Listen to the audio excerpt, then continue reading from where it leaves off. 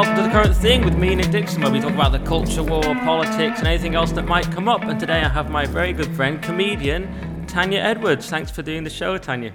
You know I'm only doing it to see you, Nick. I don't know how you managed to wrangle a visit on a laptop, but it is what it is. Hi, thank you for That's the having problem, me. because I never see you anymore, so I have to invite you to my podcast just to see you. It's weird, isn't it? Here I am. So, How are you? You look very good. You look very fresh. well, that's just lighting. I've just got better lighting than you. I need lights, yeah. Yeah, Tanya's a bit, for the listener, Tanya's a bit of a boomer. She's struggling a bit with the tech. She had to download the internet before we started. I don't know what she meant. Turned out she was on some ancient operating system. She's got no headphones. Who doesn't have headphones in 2023? That is a serious question. And she's got no microphone. I couldn't work them out. Oh, I didn't buy headphones. I bought one of those special microphones, but it never worked. It never worked. Or could you not work it? This is the question. I couldn't work it, no. Extraordinary. Well, we're going to do our best with the limited tech. It might be all inaudible, but we'll do our best. And what I wanted to touch about most, Tanya, was stuff to do with COVID and lockdowns, because you kind of went pretty. I said it was overdosed on red pills, is what I would call it during the lockdown. But you went kind of black pilled. I mean, I've been accused of being black pilled. The other day, Francis Foster said to me, "Well, the thing is, mate, you're sort of doing it's good what you're doing. It's like black pill satire." I was like, "Black pilled, mate. I'm red pilled. Calm down." He was saying I'm just sort of I've given up and I'm nihilistic. But you kind of went quite into the. I just realised if we put this on YouTube, we can't say the phrase, but you thought the safe and effective treatment wasn't particularly safe and effective. Is that right? No, of course not. It isn't. Yeah, and I'm right on that. You thought it was like really bad, because I thought I didn't take the safe and effective treatment. But not only did you not take it, you sort of thought it was intended to kill everyone. Yes, I do, yes. And what can you elaborate? Not everyone, but certainly enough people. And the weirdest thing is that I have met people that have literally had a stroke afterwards, and then they'd say, "Yeah, but I know other people that didn't," and they don't seem to mind. It's quite odd. I mean, I'm not worried about my opinion because it's been borne out by the stats. It was just, at the time, I thought that I could do something about it. And it turns out little old me couldn't compete with trillions of dollars worth of advertising. I think people are just like big stuff. Big stuff makes me feel sick, but I think other people find big things reassuring, and I don't. Like big pharma, you mean? Well, big everything. They think if everybody's pulling down their trousers, then that they should too. Whereas I think, oh, whoa, everyone's gone mental. They're all pulling down their pants at the same time. What's going on here?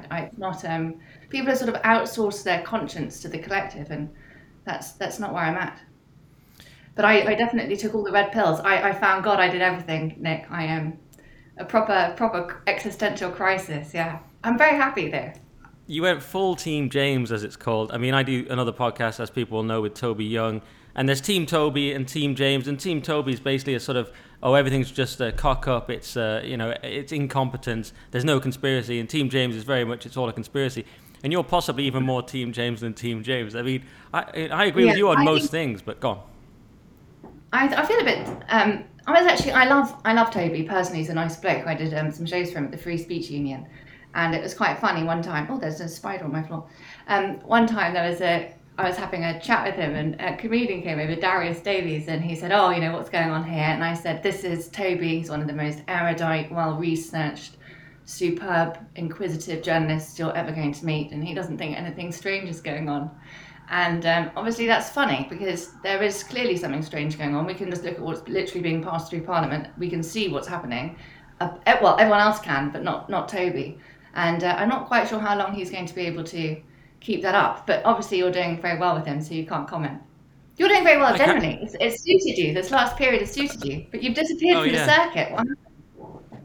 Yeah, because I've just been able to finally just speak my mind fully, and working with Toby doesn't stop me doing that in any way, by the way. But leaving comedy certainly helped that. You can't say anything in comedy. I mean, didn't you even lose your agent because of your views?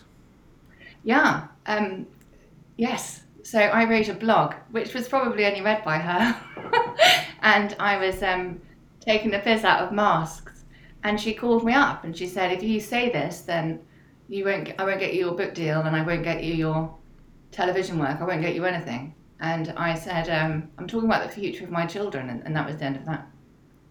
So, gone. Wow. So you were going That's to all right. lose all your work because people outside comedy find this kind of stuff hard to be. I mean, perhaps post COVID, it's almost become normal. But you were going to lose all your work because you said that masks were sort of didn't work. Yeah, I just took the piss out of the hygiene theatre. I thought it was absurd. It was very strange actually. I did working man's club, and everyone was normal in that room, regardless of the rules. I mean, they had to accept table service, but they were all normal. You know, they were laughing and touching and sitting together and just normal. And then I would do theatres. It was definitely a middle class mental breakdown. I would do theatres, and grown adult men would be sitting where they were told, like in pairs, miles away from other people with masks on. It was just so utterly bizarre. And it also corporatized our traditional contempt for the customer in a way that I found irritating to work with. So I did possibly comment on that too. In fact, that wasn't one of my best gigs. I got very upset looking around. I think I might have said something like, "I'm reading about the Nazis to relax. Look at yourselves." But you know, some people agree and some people don't agree. Ultimately, it is going to play out as it's going to play out. I no longer think I can change everything, but I think I can certainly ameliorate my own circumstances and hopefully be ready for the next round. I don't think it's stopped. I think we're just warming up. Right. So your connection went dodgy there. So were you saying that in the working men's club they were kind of normal, but in another gig they were all wearing masks and stuff? Anywhere middle class went insane. So there's a club that I used to be quite intimidated by. It's like a sort of rugby club, you know. I mean, lots of rugby fans go there, and I mean, I've done that show when they've just removed 18 people, you know, and you go on stage and you wonder whether you're supposed to comment it or not. But it was always, you know, you had to really be fast, you had to really turn out your jokes quickly, or it would be agony. And that was one of the first gigs I did, where they were doing these new rules, and these big men that I used to be frightened of were literally sitting down, because if they stood up to get their pint, then they would die. But apparently they were handed their pint, they'd be okay. And it was so clearly dysfunctional. Everybody standing on a sticker in the street, everything was so peculiar, and the fact that nobody could see how peculiar it was made me feel physically sick. And I didn't participate in any of it, but everybody else did. My poor mother, she you know, she would wear a mask, but she wouldn't put it on in front of me because she knew I wouldn't be able to respect her afterwards. Well, that's nice that she did that. No one would give me that respect in my family. I mean, I was the same as you with masks. I wore one literally 3 times. Once was because of a promoter in a comedy club we know, who was just begging me to wear it because he kept getting visits from the police. It was in that first insane time. So I was like, okay. I stopped going to the club, and I stopped going to that club then because I thought, well, I didn't want to make someone anxious about their business. You know, I appreciate that some people are doing certain things. It's very hard not to look at myself, by the way. My son's worried that I don't know what I look like because apparently I can't pass a reflective surface without pouting, and the desire to pout is almost overwhelming me. So if you see me look at my own reflection and start pouting, it's just, you have no idea how much discipline I'm using to avoid looking at myself. But yeah, so I stopped going to that club because I thought it's too much pressure, and I don't want to upset people. I started going back when the masks went, but I mean, I even did a gig to cars, and the cars were socially distanced. It was so absurd. I'm just over the bumpers. Go on. Yeah, I'm just shocked at how desperate people were to not disrupt the narrative that they've been told. I mean, they could literally have, well, just looked out the window and it would have been okay. But I think it's got to the point where people have dedicated their own way of viewing the world, so that you could tell them it was raining and they would rather believe you than look out the window. I think it's a worrying time to be alive. A kind of sunk cost fallacy. Huh? Yes, a kind of sunk cost fallacy where they've already gone this far, so they have to just double down on the madness rather than change their mind. I mean, yeah, I was the same as you on mask. The other 2 times I wore it, once in that club to not shut my mate's business down, and twice because a GP was just being such a dick about it. And so that was the only times I wore it, and 3 ever, and it never wore it in a supermarket, never wore it on a train or tube. And people are like, how are you doing this? I'm like, I'm just walking in. And I appreciate it might be harder for women, because I kept seeing these tweets from women like, I've been confronted about a mask, someone was so rude and aggressive. And I'm thinking, maybe they're just cowards and bullies and they go up to women more, whereas I look like I might crack and just sort of, just kill everyone. I am. But you never had any problem either. Well, sometimes there would be a lot of police at the station, my local station. They just sort of all turn up at once, and they would stop me, and I would just say, I can't hear you. And they would repeat themselves until eventually they'd say, where's your mask? And I'd say, oh, I'm exempt, cheers. But I think I actually found that quite stressful. At the time, I was so angry. I was obviously didn't behave in an angry fashion because I have 2 small children that I didn't want to stress out. But I was angry, and when it stopped, I felt I realized how angry I'd been.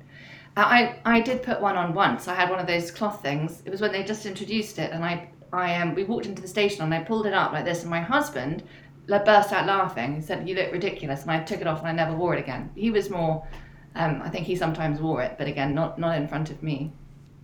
I love that they were so scared of you that they didn't even wear it in front of you.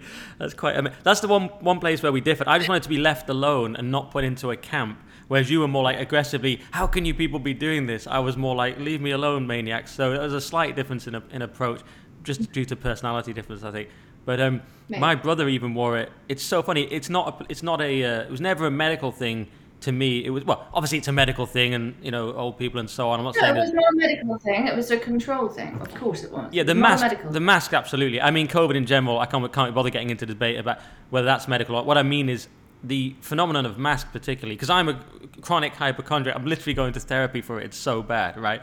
But I didn't care about all this stuff, so it was not. So it was more of a political phenomenon. Whereas my brother, while we're sharing family stories, not a hypochondriac in any way, but he would wear a mask. We'd be outside at a pub. After we played football, he'd wear the mask at the bench outside, then he'd take it off. He'd take it off when he sat down, then he'd put it on to get up and walk outside, never going back inside, to walk from the bench through the outside part of the pub to the outside, wearing about. I'm like, that's insane. That's purely because it was humiliating. People couldn't see that they were humiliating themselves. I found it so embarrassing. I found it so shameful. Yeah. And other people didn't. And weirdly, some people are now wearing them again. And I feel sorry for those people. I don't feel upset with them. I feel full of pity.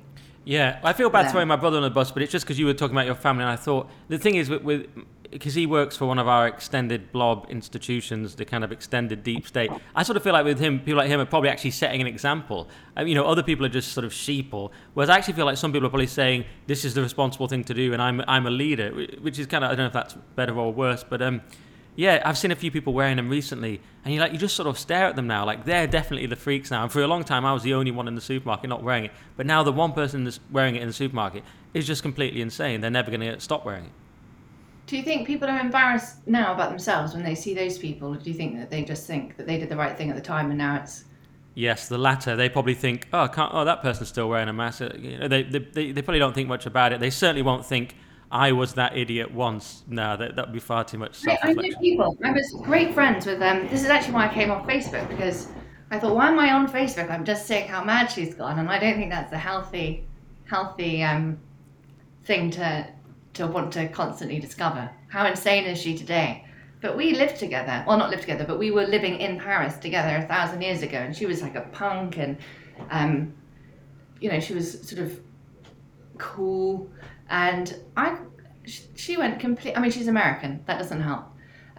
But she went fully insane. Masking up her kids, and you'd see them. She'd post pictures of them at a meal with her family, and everyone would be in masks. And then you obviously know at some point they're going to take the masks off for their meal. But what she wanted to show people was how responsible they were, even when they were eating. I've seen a few people that could benefit from a mask actually at the dinner table. Yeah, well, maybe that would maybe help me lose this extra stone I'm trying to lose. But that's very flattering. I've lost too much weight, Nick. I need to get some sleep and eat some cake. That's what I'm thinking.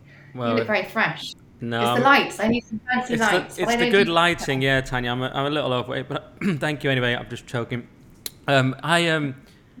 The reason I focus on the mask in there, you what? How is the therapy going? Well, do you know what? He's You banned me mentioned from talking about it on broadcast, but I suppose I can about things he says. But I suppose I can say it's going quite well. It's just doing it helps. Just actually doing something because I've just got this insane hypochondria. But I think it's funny because it doesn't pertain to COVID at all, and I didn't take the safe and effective treatment. I didn't wear the safe and effective mask. So it's like, how can it be? So it's not people.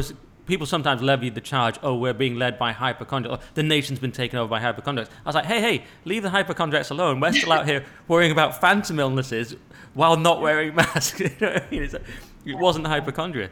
It was a political phenomenon because you could predict someone's politics by whether they were wearing a mask or not, basically. no, it's a mental contagion. Yeah. A mind virus, as Musk might say. What was the other phrase? What's the phrase from hypnosis? Mass formation psychosis. Yes, mass formation psychosis. Okay. There's an but the reason I book actually. Oh, go on.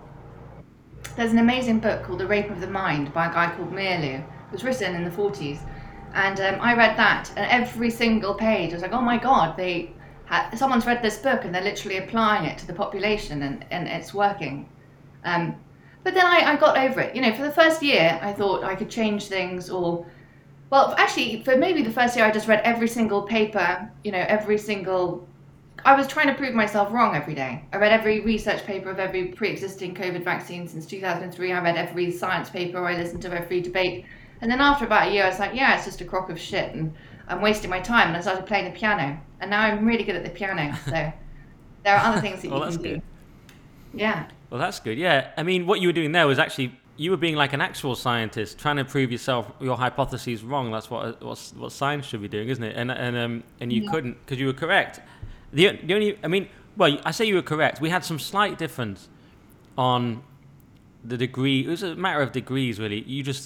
Like I say, if we put this on YouTube, we can't talk about it. But you felt the safe and effective treatment was kind of a deliberate ploy to sort of destroy the population. Have you changed your mind on that? No, I haven't. But I do think that it's going to happen again. And a really basic thing. I think psychologically, pregnancy is a perfect example. When you're pregnant, you're told you shouldn't even eat tuna or certain types of cheese. And weirdly, I think that whole phenomenon that everyone's so careful. You know, if the water's wet, you might slip. Hold the handrail. Watch the new one is watch the brushes on the side of the escalators. You know, insanity, such safety madness that people have forgotten how to walk for themselves. They think that they need to be told everything. But it was amazing to me how many pregnant people took this.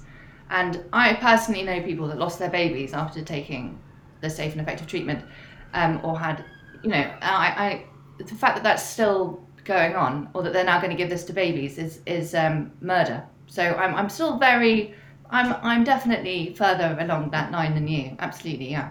But it's also more generally on a moral perspective. We were being told that we were going to create an apartheid system where one person would be allowed to do something if they went along with something, and someone else would be excluded. And I had a very emotional argument with a family member, and I said they're going to create a two-tier system, and if you participate, you'll be able to do stuff, and if you don't participate, you won't. And my father said, well, then I better take it because I want to go to Crete. And the moral issue completely escaped everybody, and that's how I started, my long pilgrimage of weeping in churches. So. Well, we'll get on to that, but I just smiled for a sec because you said safe and effective treatment in such a funny way. It suddenly struck me as a really funny phrase. Then I realised you were talking about people losing their babies, and I just laughed and I felt terrible. But it was absolutely horrific, obviously. It's. I mean, you were correct. You've been proved right on masks, and the reason we're talking about them is just because of your blog that actually ended your mainstream comedy career about masks. But then you have been proved completely right on masks. The metadata's in. On the safe and effective treatment, it's definitely a highly questionable treatment. I would never be anywhere near it. But the only thing is you haven't necessarily been proved right that it was designed to kill everyone.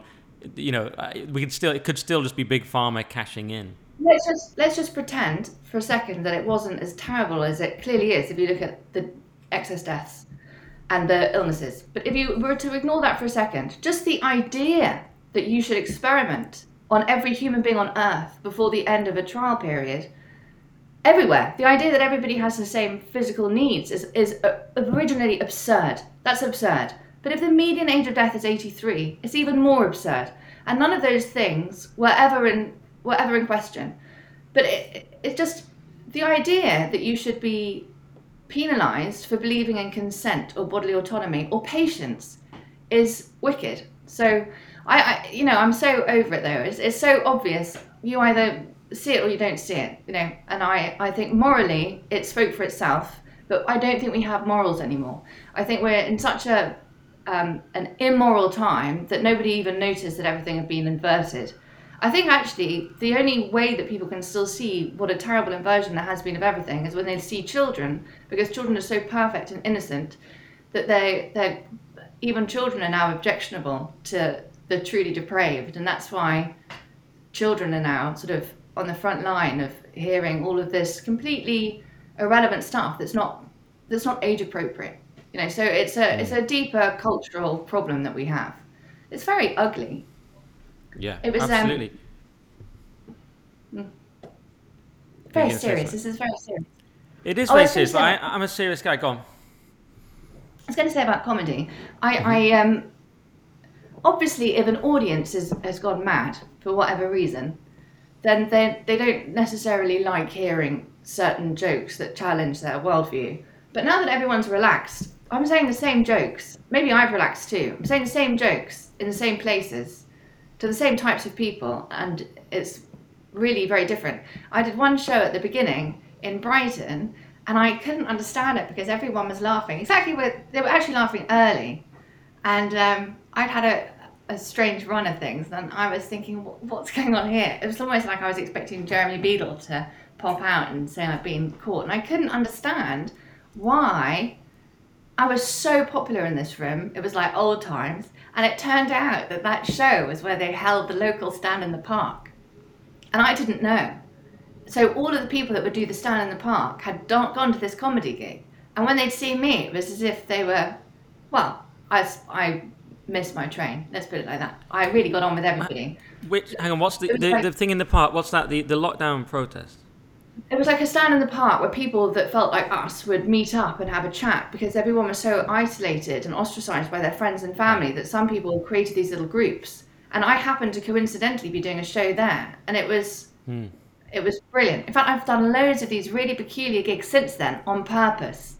And I did one in a farm the other day, and it was just excellent. So I met lots of wonderful. Yeah. I'm worried about the idea of you going out to a farm.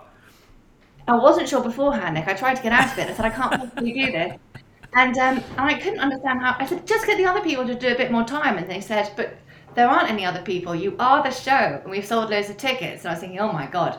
So I would hate to let anyone down if they've sold tickets. But also I was thinking, what do you mean I am the show? I'm basically delivering myself to be murdered in a farm. Or worse, this guy's going to drive over 30 to get me there. And so you have to do like 45 minutes on a farm on your own. Yes, and I had gone through my messages afterwards thinking, how did I agree to this? And apparently it said, do you want to stay in a Winnebago? And I was like, yeah, sure. And then I'd forgotten about it. I hadn't even written it down. I didn't stay in the Winnebago. But the show was brilliant. It was really good fun. But I was going to say about comedy that I wanted to do comedy because it was something that you could just say what you liked in. I could say all of the things on stage that I wouldn't say, at the school gates or at a dinner party or yada, yada, yada. In fact, I didn't even have to go to a dinner party because I'd be working. And in the last few years, it's really changed. And I don't think it's a bad thing that I've parted ways with liars. I'm quite happy to... I think everything should be small and local, like my career. And it's very liberating. I don't mind. I don't mind at all. I don't want to be on Strictly Come Dancing. I'd rather kill myself. I would have lost my life because I thought it was so wicked what we were doing. I was happy to lose everything, but I don't feel I've actually lost much. What have I lost? Yes, very interesting. Certainly Strictly didn't work out too well for my friend Sean, but that's another story. Yeah, I mean, he got cancelled for a couple of years. But yeah, very interesting. By the way, you're the gig you mentioned reminds me of the Lee Hurst gig that I did, anti-mask gig, where it was just like all anti-maskers in a room. Oh yeah, well, you there as well. It was so like aggressively anti-mask. It was like a borderline rally feeling, and some of the staff were still wearing masks. And where it got a bit nasty was there was like a touch of aggression towards staff. It's like, don't do this, guys. Like Lee had to sort of stop it. But it was like a bizarro world where we were the normal ones, and we were sort of like just finally we could let off steam and be like, we hate mask people. So it was like. It was a bit weird the other way, maybe. But you like if you just said something about if you said like "fuck masks" on stage, you'd get like a big cheer. But this weird, actually, I did a gig for him, and a comedian that I love was trying to be amusing backstage and said, what have I been hoodwinked into? Is this some alt-right Trump fest sort of thing? And I said to him, yes. Why would you say that to me? No, but why? But I was curious. What about? And because this has really interested me. Why, if you believe in consent and bodily autonomy, why would that suddenly align you with a different country's politics?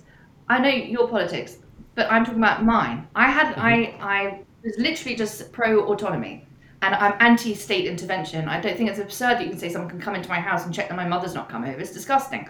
But I couldn't understand how people were so grateful to not have to think for themselves that they would just lump things in with something else that they didn't like. And this was actually happening to people personally. I know someone who was immune compromised and they didn't want to take the mystery meds, and they kept worrying because it would pop up on their different apps that made them a Trump supporter. And I thought, you're literally being hunted by an algorithm, and it's working. And that's only going to get worse, I think, if people keep checking in to see who they might be aligning themselves with instead of just not checking. I don't really. Yeah. I don't see how you can. What's really interesting about.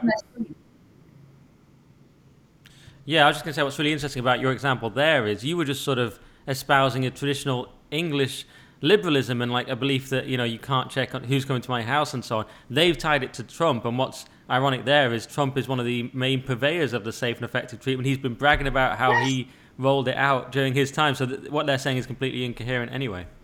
Yeah, and it's for that reason I think it's absolute scum. Yeah, but I think it was just completely bizarre. Do you know what though? I haven't watched TV in over a decade, and that was interesting because my husband watches TV all the time, and sometimes I'd pass through, and at the beginning of everything, the news was at least kind of presented in a realistic fashion. And after a year, when I would walk through, it just looked so ridiculous. But I think it's like seeing someone every day that's gaining weight, you don't notice. Whereas if you haven't seen them for a year, like, holy crap, what happened to you? And I think that people haven't noticed how bad things are because they're constantly watching things, and they haven't thought for so long that they can't remember what thinking is. They don't even read anything. No, it was really a media phenomenon, and many people remarked, this couldn't have taken hold in the 90s before social media. It was a media and social media phenomenon largely. Not that it wasn't, perhaps, it was not real, but it was certainly massively exaggerated by the media. Yeah, well, you're questioning that. Yeah, well, there's slightly different levels of red pillness. You might be 1% further than me on the scamdemic, but I took all the red pills, Nick. But now I'm playing Mozart. But as I said to you at the time, I've been taking a steady diet of them for years, so I couldn't overdose. So to me, it was all typical. But I did overdose. I definitely took them all at once. I definitely overdosed. Yes. I took everything at once, and I had been so comfortable in the Matrix. And there's a reference to a film I saw 1,000 years ago. But I was so you turned into Andrew Tate. Escape the Matrix. Go on, carry on. I know who that is, but I was so comfortable and I was so confident, and I sort of subconsciously, I think, was either very neutral about controversial things, or I just wasn't that interested in them because they weren't preoccupying for me. That I was so deeply horrified that I thought everywhere I looked, I just thought this is the Antichrist. and I had been a really smug atheist for my whole adult life, and I took all the red pills. Yeah, it was. I frightened myself. Now I'm relaxed again. My Bach inventions. Are you Yeah, still you playing the frighten some guitar, of the by the people. I mean, the comedy world. Of course, I played the guitar. I've got two guitars in the background. Yeah, I always play guitar. But way? You should the move comedy world thought you'd it. kind of gone mad, didn't they? Well, maybe it's not something that people say to you directly. A friend of mine told me directly that he thought I was insane. Oh, I said, "Did you take it?" And he said, "Yeah, because I'm not insane." And but then since then he keeps getting sick. Anyway, it doesn't Well, matter. The yeah. point I is, mean, it doesn't listen. It doesn't matter. I'm being slowly rehabilitated, and I'm doing well in shows. And people, if you have jokes, people then eventually get you back. It doesn't really. I can't do anything about it. I have my opinion. I'm still a free creature. I'll say what I like. okay. So you have the same opinion, but you're slightly happier because you were kind of a bit, let's say, a bit upset during that time, or whatever the word would be. You were kind of disgusted. I mean, I felt the same as you. I felt like, for example, the masks, just as an example, or even the safe and effective treatment. I was just like, you're doing what? Like, there was never a moment where I was going to do these things. It was never going to happen. Like, wasn't even. I was just like, but I'm used to sort of. The way it's different for you is I'm used to just looking at whatever everyone's doing and going, all right, this doesn't apply to me. I never thought for a second that it was anything I was going to do, because it just obviously seemed like nonsense to me to such an extreme degree. It's quite hard to even explain. It was just like, they're all wearing masks now. Like, there was never a moment when I was going to consider doing any of this stuff. It wasn't a debate within me. I was just like, you're taking what? It was obviously mental. Yeah. Now, Scott Adams will criticise this and say, you what? I thought I could stop it. That's the difference. I thought that I personally Yeah. could go out and change people's hearts and minds, and I was wrong. Yeah. So that I was wrong about that. Yeah. Well, yeah, I mean, I never thought I could do that. But what Scott Adams would say, and he said this, he admitted that the people who didn't take what you call the mystery meds he admitted they were correct, but he claimed they were just lucky because they applied a basic heuristic, namely the government and big pharma are not to be trusted. But I say, what's wrong with that? I mean, in lieu, I think that's a bit of a sort of straw man. I don't think it's exactly what I was doing, but in lieu of, it's a lie. No, I don't agree with him. I don't like it. I don't want to be. We used to think it was wrong to experiment on people, just as a blanket thing. We certainly didn't say, oh well, what we'll do first is experiment on the most vulnerable people. That's already obscene. The battle my friend had to stop her disabled child, adult. He's an adult, but still with a child's capacity. The process she's had to go through for 2 years to stop this sort of demonic desire to poison her son is extraordinary. In fact, I think that the medical profession is the worst. They seem the most brainwashed, almost beyond redemption. I don't know. So my dry cleaner, really sound guy, he was saying to me how the pharmacist really suffered during the lockdown because they didn't have any business. And I thought that was really funny, that during a pandemic when the pharmacist was open, no one was ever ill and he couldn't sell any medicines. But since the mystery meds were introduced, he's really making a killing, and he's recovered all of his losses. And I mean, these people live and exist without irony or conscience. And unfortunately, we are all in this together, even if we're going to suffer because of these stupid people. But never mind. I am still clinging to the piano. I've got to stop mentioning the piano. I'm just so pleased with myself. No, that's the difference. You've gone. You used to say to me, "What are we going to do next?" Now it's never mind. I've got the piano, so it's just like it's an evolution. It's so funny. Yeah. Well, I'm glad you're feeling better. I mean, even though you haven't really changed your view, which is fine because you're largely right. But yeah, the Scott Adams thing. It was not quite right. He was saying it as if we just guessed, because of course you're not a scientist, so but it's not really a guess, is it? It's just basic morality, as you say. It's like I didn't suddenly abandon. When we guessed, Nick, if you want to call it guessing, we didn't say, hey, if you don't guess the same way as me, I'm going to ruin your life, take away your career, stop you leaving your house, call you mental, harangue you, harass you, have arseholes going on the news saying, well, I don't want to sit next to that person in the theatre. If it's a guess, or even if it's not a guess, if it works, then why the hell do you care what I do? So it was all completely disgusting. In fact, do you know what? I'm getting so angry again that we should talk about Sorry something. about that. I'm looking at myself too. Oh no, I'm going to start pouting. It's awful. I'm so vain. I'm vain, and there's no point in it. The best days are done, and I still clinging on to the wreckage. Tanya, if I looked as good as you, I'd be looking at myself all day. Don't worry about it. Such a pathetic. I can't actually. The connection was bad there, but I'll assume that went down well. All I was going to say though, all I was going to say on that is, yes, I won't make you angry again talking about it. We can move on slightly because I don't want to get you angry. I just thought the listener might be interested. But the thing you have touched on a few times is this: you're sort of becoming Christian because of it. Like quite a few people actually. Now I don't want to put words in your mouth. Broadly, it seemed that it was so evil to you that you became Christian. Is that right? Yes, that's exactly right. Yeah. So before you were an atheist. I was an atheist, a really arrogant one. I mean, is there any other kind? And I was really smug and thoughtless. Really, I'd never thought about anything. I was just me.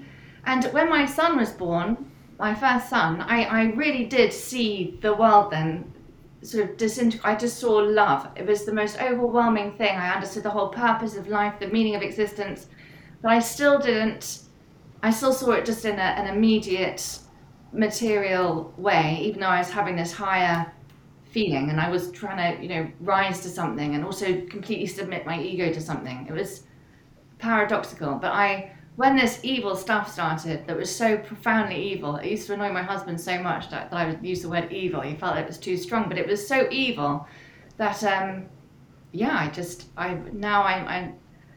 really believe in God. I spent a lot of time, Nick, reading the Bible, looking for loopholes.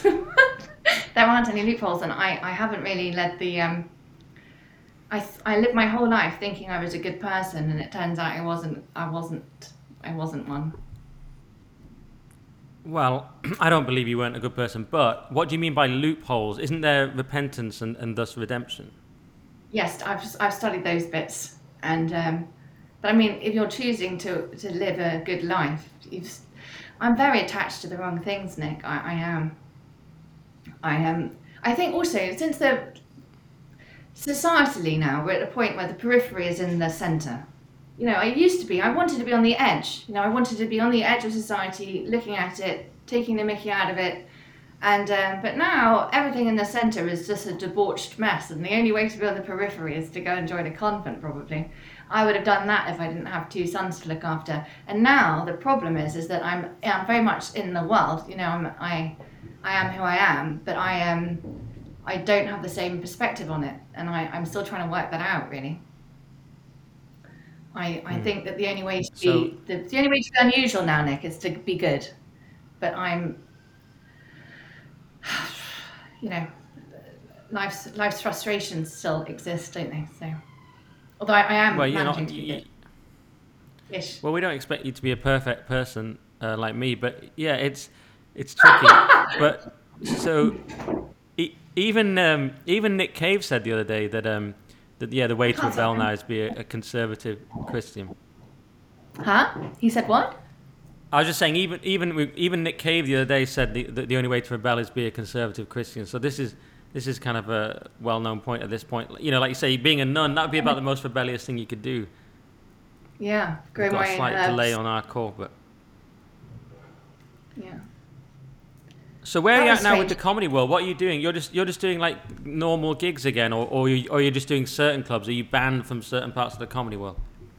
Well, I was hurt actually. I was told by a great friend, I thought, that I couldn't play their room anymore because I was anti-science and it was not good for I wasn't, their audience was too educated for me. This was after quite a long succession of wank jokes, not from me, from somebody else. And I was thinking, this is interesting because I said, listen, I don't need to do those jokes that you find objectionable in your room. And they said, well, I wouldn't like to tell anyone what to say. I said, but you're literally saying I can't work if I say them. So I say I won't say those things here. anyway, I'm back there now, and I say them. So neither of it, it is what it is. But I'm doing. It's never going to be like it was, because I had a huge agent and I did lots of corporates and made good money in the autumn that I'd blow talking about myself in the summer at Edinburgh. But I play clubs and I have a lovely time, and I've started a Substack, and let's hope my husband never reads that. And I'm having a creative time. I'm feeling, I'm writing again, and for 2 years I didn't write anything because I felt so disappointed. And you just shouted it when at everything me. started, huh? Oh, I did, yes. I did. I went on long walks and ranted until you got really stressed. I drove you into therapy. But at the beginning of everything, I wrote these very popular Corona diaries. They were picked up by the BBC Arts Desk, so you know that I wasn't on the ball from the beginning. And they were very popular, and I stopped writing them in the end after a couple of months. And then I started writing my Building Prison Island ones, which were funny but angry, and that's when I left my agent because she did not approve of those. And then I was just so disappointed because personally I had some problems. I met this man the other day, an old guy, and he saw me paying cash at a bar, and he said, "Oh, you're using cash?" And I said, as we all should. And suddenly he went through all of these people. "You've heard of Catherine Austin Fitz, you've heard of this one, you've heard of that one." I was like, yes. And we ended up really having this terrific chat, me and this old bloke. And he had 5 siblings, and none of them are speaking to him anymore. But I had a lesser... I love my family, and we've managed to get along fine. But I've had a few difficulties personally, and I stopped writing because I was just... when I started my Substack, it has this list of people that you should invite that are going to support you, and it says, your spouse at whatever.com, your parents at yahoo.com, your best friend at Google Mail. And I was reading this list of people thinking, these are all the people that I'll never be able to invite to anything I ever do or say again. But I'm managing to see all these people that I do love, and they're managing to see me, and we just talk about other stuff. But I'm finally writing again for people that like my stuff, and that's fine. Both of them are very happy. Okay. Yeah, well, you've gone back to what we always just say, which is don't talk about politics and religion, etc. Now we can add COVID madness. So what about... So I ask all the people on this show how we win the culture war, though. 'Cause I don't know if you even see that as the right question, but I like to know, how do we even win this thing, assuming we're on the same side, which I think we are. Well, our culture is disgusting, and I do think that some people are having some kind of instinctive sense of revulsion against it because it's clearly ugly. So, and it doesn't really matter, I don't think, what school of thought you subscribe to. It was Plato, wasn't it, that said the good takes refuge in the beautiful. I do think at some sort of innate level, people are repelled, and I think that will take care of itself.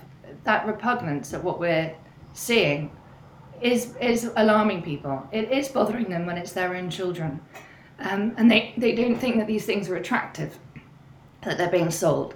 So in that respect, the culture war will just take care of itself. The problem is that too many people are actually addicted to it. So even on our side, the reason I'm not looking at anything anymore is because I'm thinking, well, I'm even kind of interested in, who's really on the other side, or who doesn't get it all, or who's controlled opposition. It's a gossip, but from the other side. And I just think that the gossip is not very attractive. We could just be producing good stuff, being good people, and that would be better than to sort of become implicated in this repulsive argument about things. You can't argue with the truth. So we have this delusion that you say it's wrong to mutilate a child, and then I discuss it with you, and that the discussion shows that we're democratic and that we're open-minded. But it's true that it's wrong to mutilate a child, so there's no point discussing it. Discussing it just gives you an excuse to not look at the fact that we're mutilating children, or to pretend it's not a problem. It is a problem. That's it. You don't need to say anything more about it. I don't need to discuss it with anybody. It's fucking disgusting, and I'm not interested in it. So I think that people think that they have to defend something really basic. And I mean, there is a lot of grey because we don't want to not do the things that we want to do. You know, there's, without getting too personal, but there's obviously going to be things that we know are wrong that we would like to do anyway. And the difference now is that societally we don't even think we need to feel bad about it. We've sort of got rid of shame or made shame interesting. And I'm a person that's very attracted to the gutter. You know, naturally I think it's interesting and that fun things are happening there. But the culture war is just an inversion. It's making something deeply immoral and calling it moral. It's not moral. It's, do you know, I think it's bizarre. The weirdest thing about it, so we both have done Comedy Unleashed, and whatever you think of Comedy Unleashed, I mean, I've literally played it. I've done a mainstream club like the Comedy Store on a Saturday night, worked with the same people on a Tuesday night who were saying the same set. Nothing's changed. But the Comedy Unleashed had this brilliant marketing thing where they'd say we're free speech comedy. And what's fascinating about that is that people cannot even align themselves anymore with free speech. They think that the idea of free speech means that they might hear something wrong. I just absolutely weird.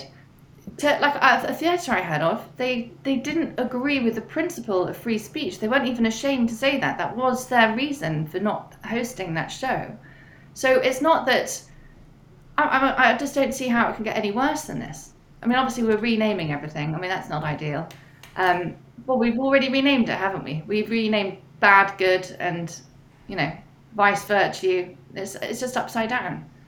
I mean, what do you think about the culture war? You're more interested in it than me.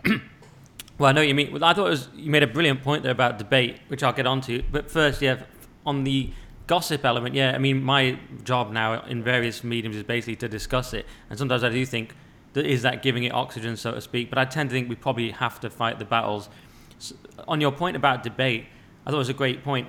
And William Hague was just saying that in some things, you know, we've moved too fast, like women's sports, like men in women's sports. So I was saying how useless conservatism is, because all it can ever do is say, oh, we're moving a bit too fast. We're going to get there, but, you know, progressivism's happening, but we're just a bit too fast. So what would be the correct speed for men to ruin women's sports exactly? Do you know what I mean?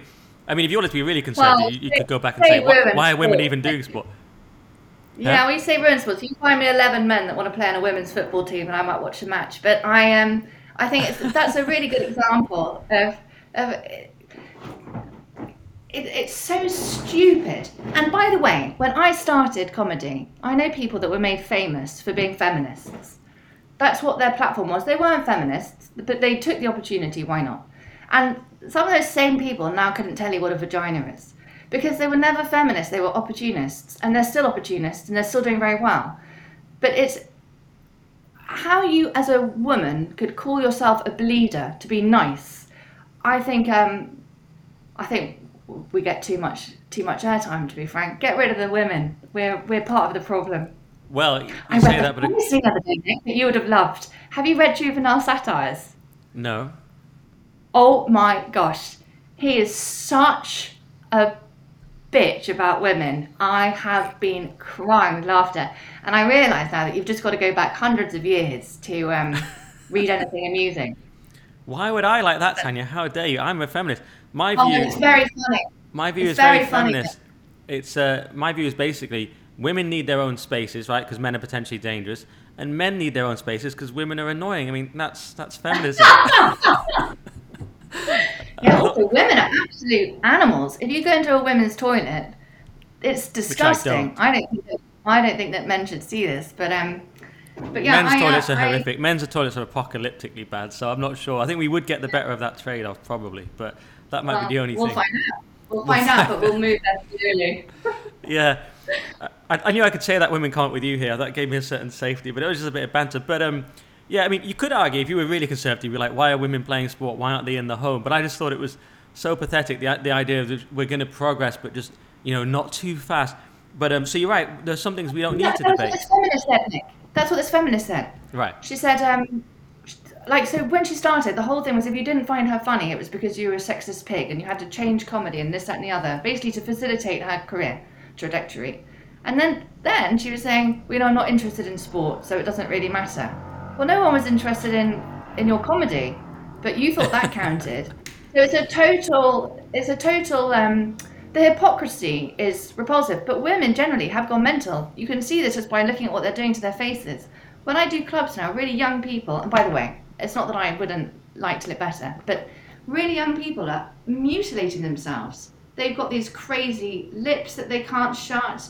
They're putting all of these injections. Really young, gorgeous people, or previously known as gorgeous people, and I think that the narcissism in our culture is so extreme now.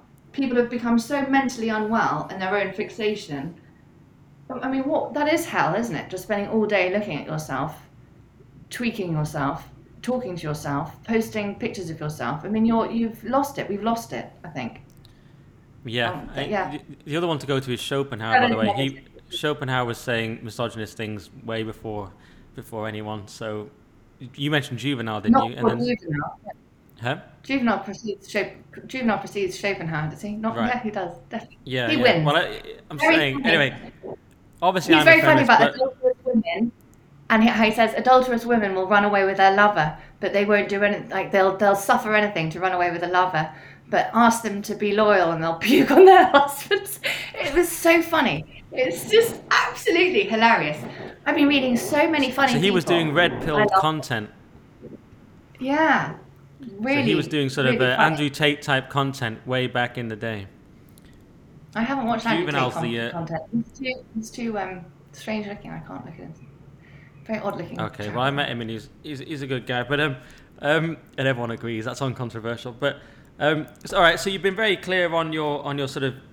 I mean, you've implied very strongly there. Oh no, I just wanted to quickly say while I remember, you're saying all this, Tanya, about women, but the great thing is about being a woman in comedy, you can go completely mad and still get quite a lot of work. I mean, isn't that true? Yeah. So you've done all right there. Well, I don't know. I am. If you saw my diary, Nick, you'd. I'll go with that comment because it suggests things that are good, and you're always supposed to self-promote, aren't you? But Yeah. I've definitely had some gaps. You've had some gaps but I mean, I think you've done quite well given the kind of things you were saying.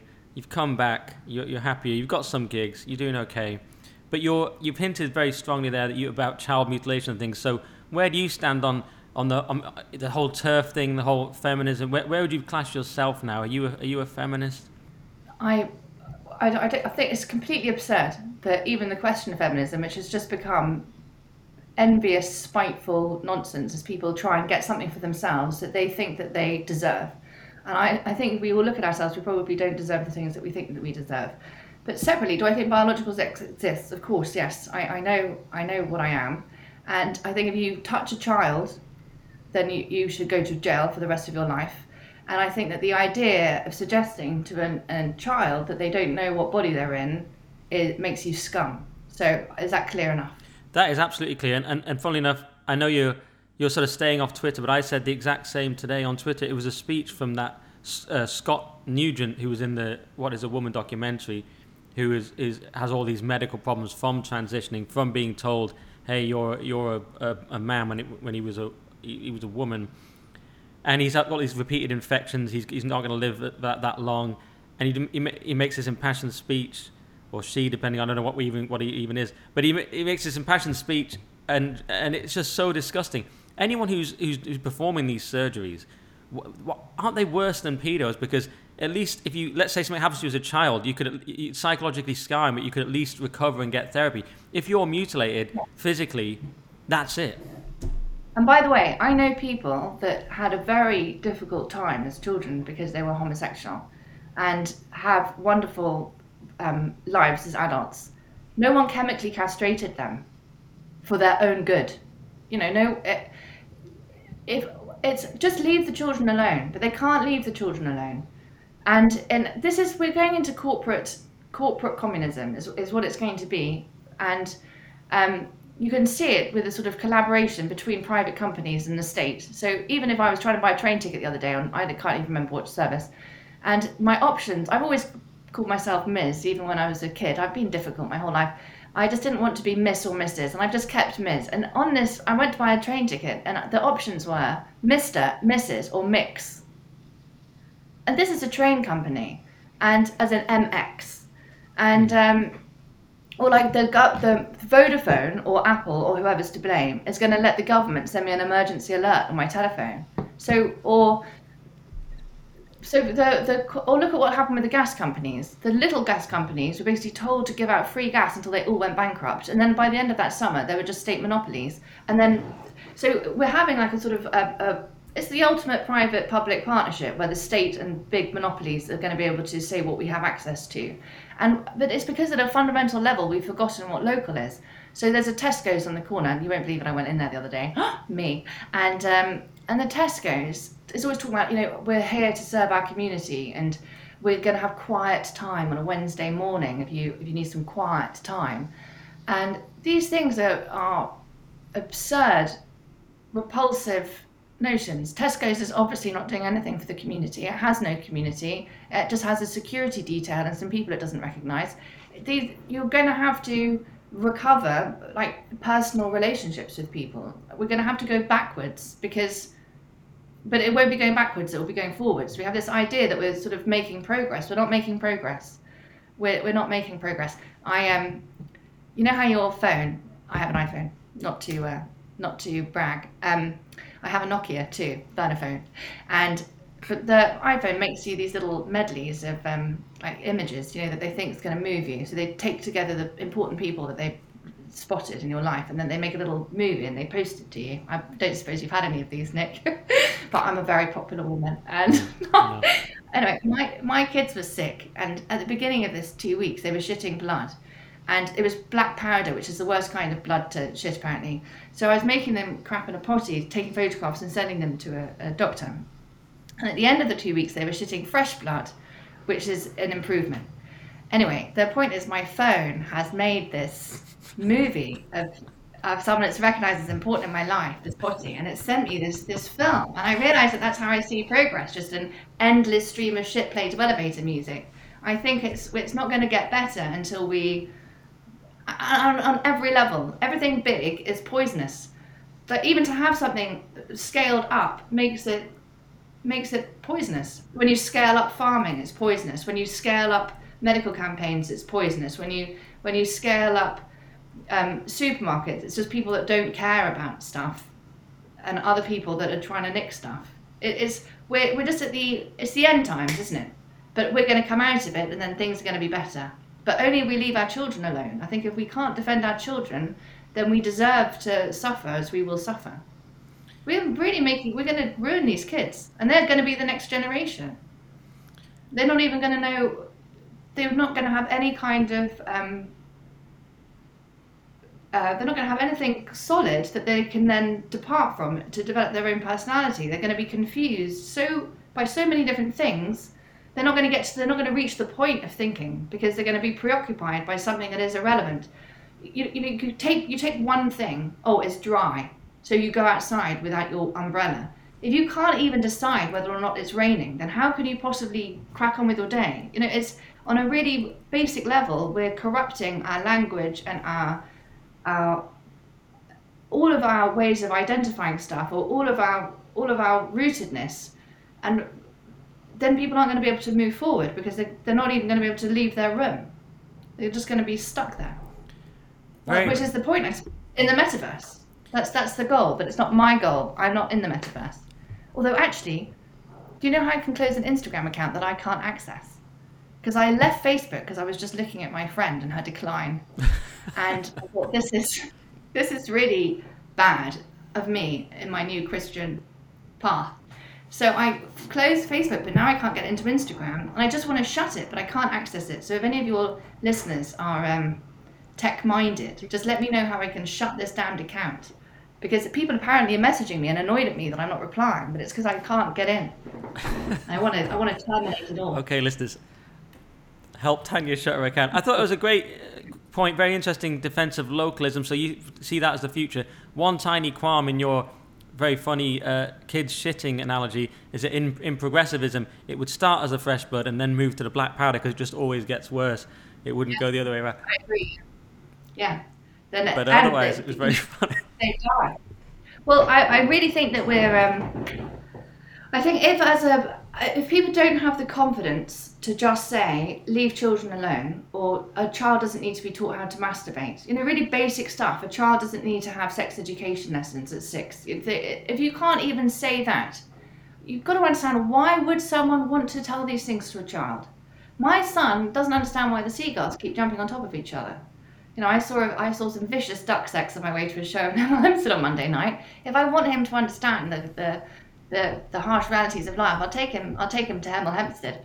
I don't take need him down the pond. I don't need him to go into school and be told things about adult relationships when he's absolutely pure. And I think that there is something profoundly wicked in finding the purity of a child an affront to your own agenda. There was this disgusting advert. I mean, all of the adverts are disgusting, but there was an especially disgusting one where it was, how do I explain to someone that I'm demisexual? And it was this bloke, and he was standing like this. And if you were with a child, you'd understand how repulsive it was. So these adverts were on the underground, and I'm sitting with my son who's reading.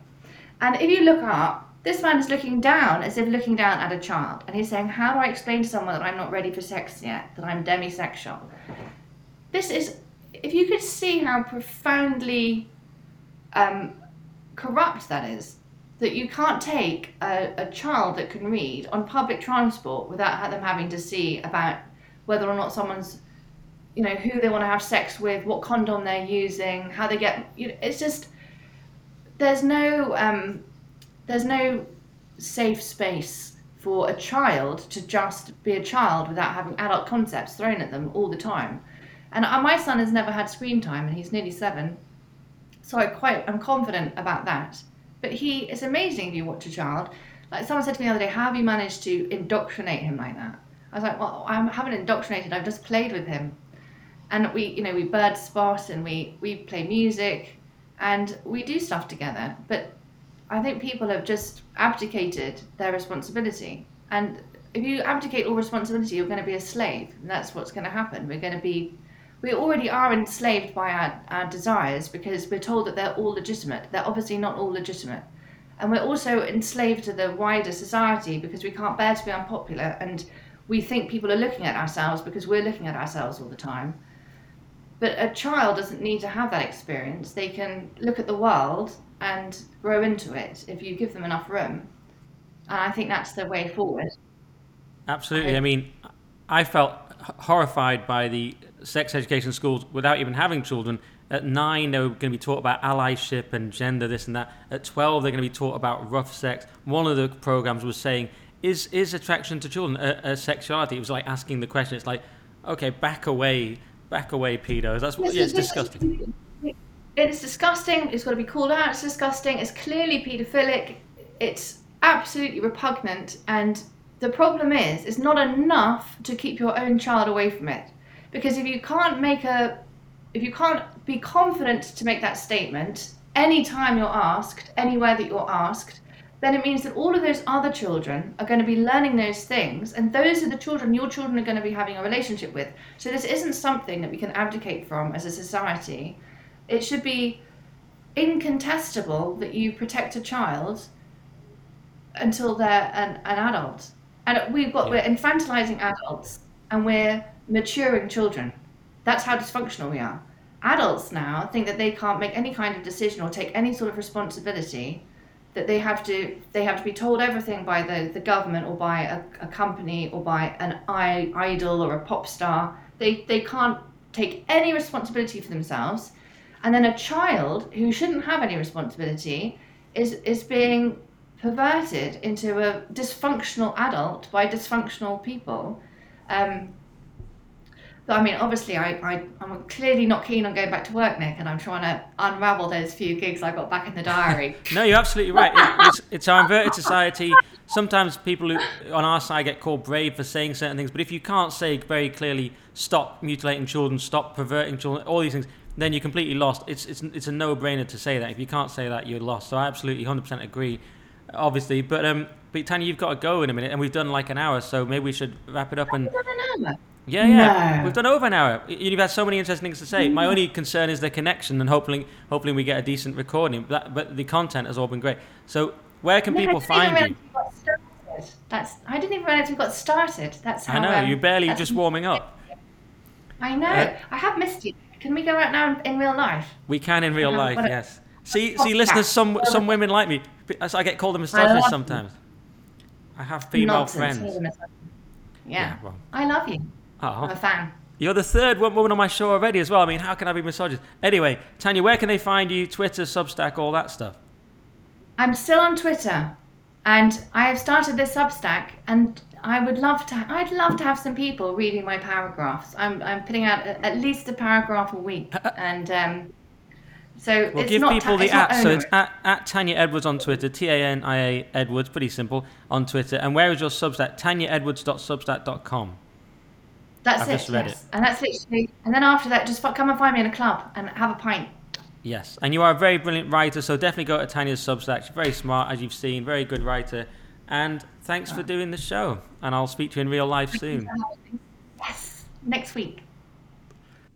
Well, that was Tania, one of my favourite people, and very, very funny. Go and see her comedy live. She's very funny, very smart, very cool person. My only problem is she's an absolute boomer when it comes to tech. Who has no headphones and no microphones? So I have no idea what the quality will be like. The content was great, but the actual technical quality may be bad. I hope not. But we did our best. So if you're watching the YouTube, please like and subscribe. If you're listening on audio, leave a 5-star review. Tell a friend about the podcast. Subscribe, all those things. Write a review if you're so inclined. I have a great one here from Randoms5612, and they say, Fab. Great work, Nick. I look forward to hearing your pods. I love the longer ones to get more in-depth interviews. Nick has a real talent for discussing the madness of the world in a light and funny way, and makes me realise I'm not as mad as some think I am, which is kind of the theme today. Like, are we mad? Are they mad? I think we're the same ones. They're the mad ones. Or maybe we're all mad together. Maybe it doesn't matter. All right. See you again next week.